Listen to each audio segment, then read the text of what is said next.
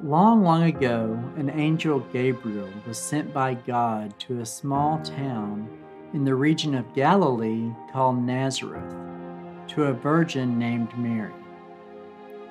Mary was engaged to a man named Joseph, who was of the house of King David.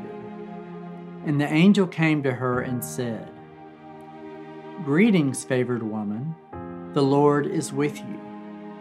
But she was deeply troubled by this statement, wondering what kind of a greeting this could be. Then the angel told her, "Do not be afraid, Mary, for you have found favor with God. Now listen, you will conceive and give birth to a son, and you will name him Jesus. He will be great and will be called the Son of the Most High, and the Lord God will give him the throne of his father David. He will reign over the house of Jacob forever, and his kingdom will have no end." Mary asked the angel, "How can this be, since I have not had sexual relationship with a man?" The angel replied to her, "The Holy Spirit will come upon you, and the power of the Most High will overshadow you. Therefore, the Holy One to be born will be called the Son of God." That's Luke chapter 1, verses 28 through 35. Can you imagine an angel coming to visit you with such an outrageous declaration?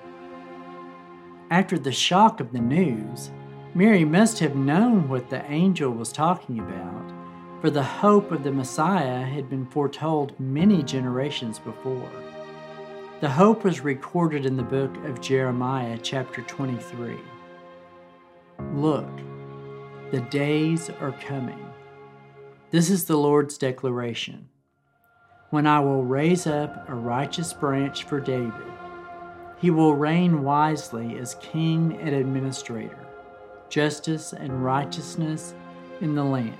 That's Jeremiah chapter 23, verse 5. Could this child be the Messiah that God had promised to King David so very long ago?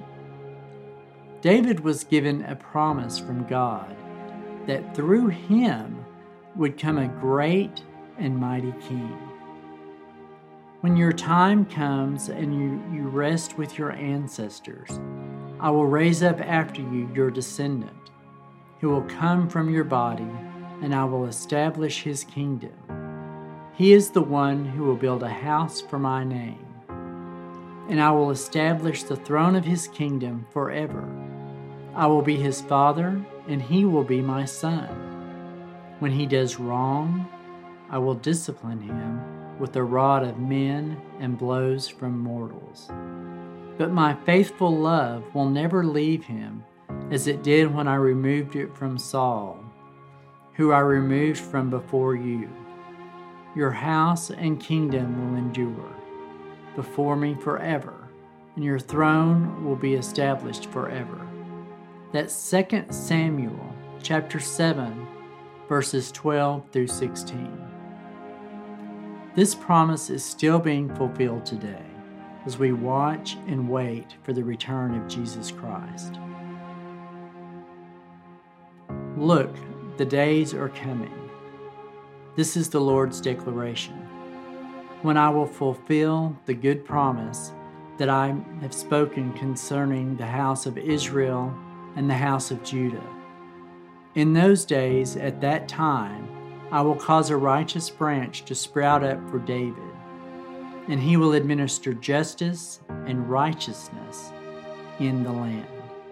In those days, Judah will be saved, and Jerusalem will dwell securely, and this is what she will be named: The Lord is our righteousness."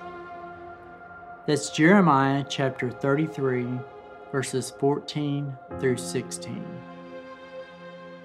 During this first week of the Advent season, our focus is the hope of Jesus Christ the Messiah. Just as the nation of Israel waited for the coming Messiah to be born in a stable in the town of Bethlehem, We too are waiting for the Messiah, the King of Kings, to return in all his glory to be with us forever.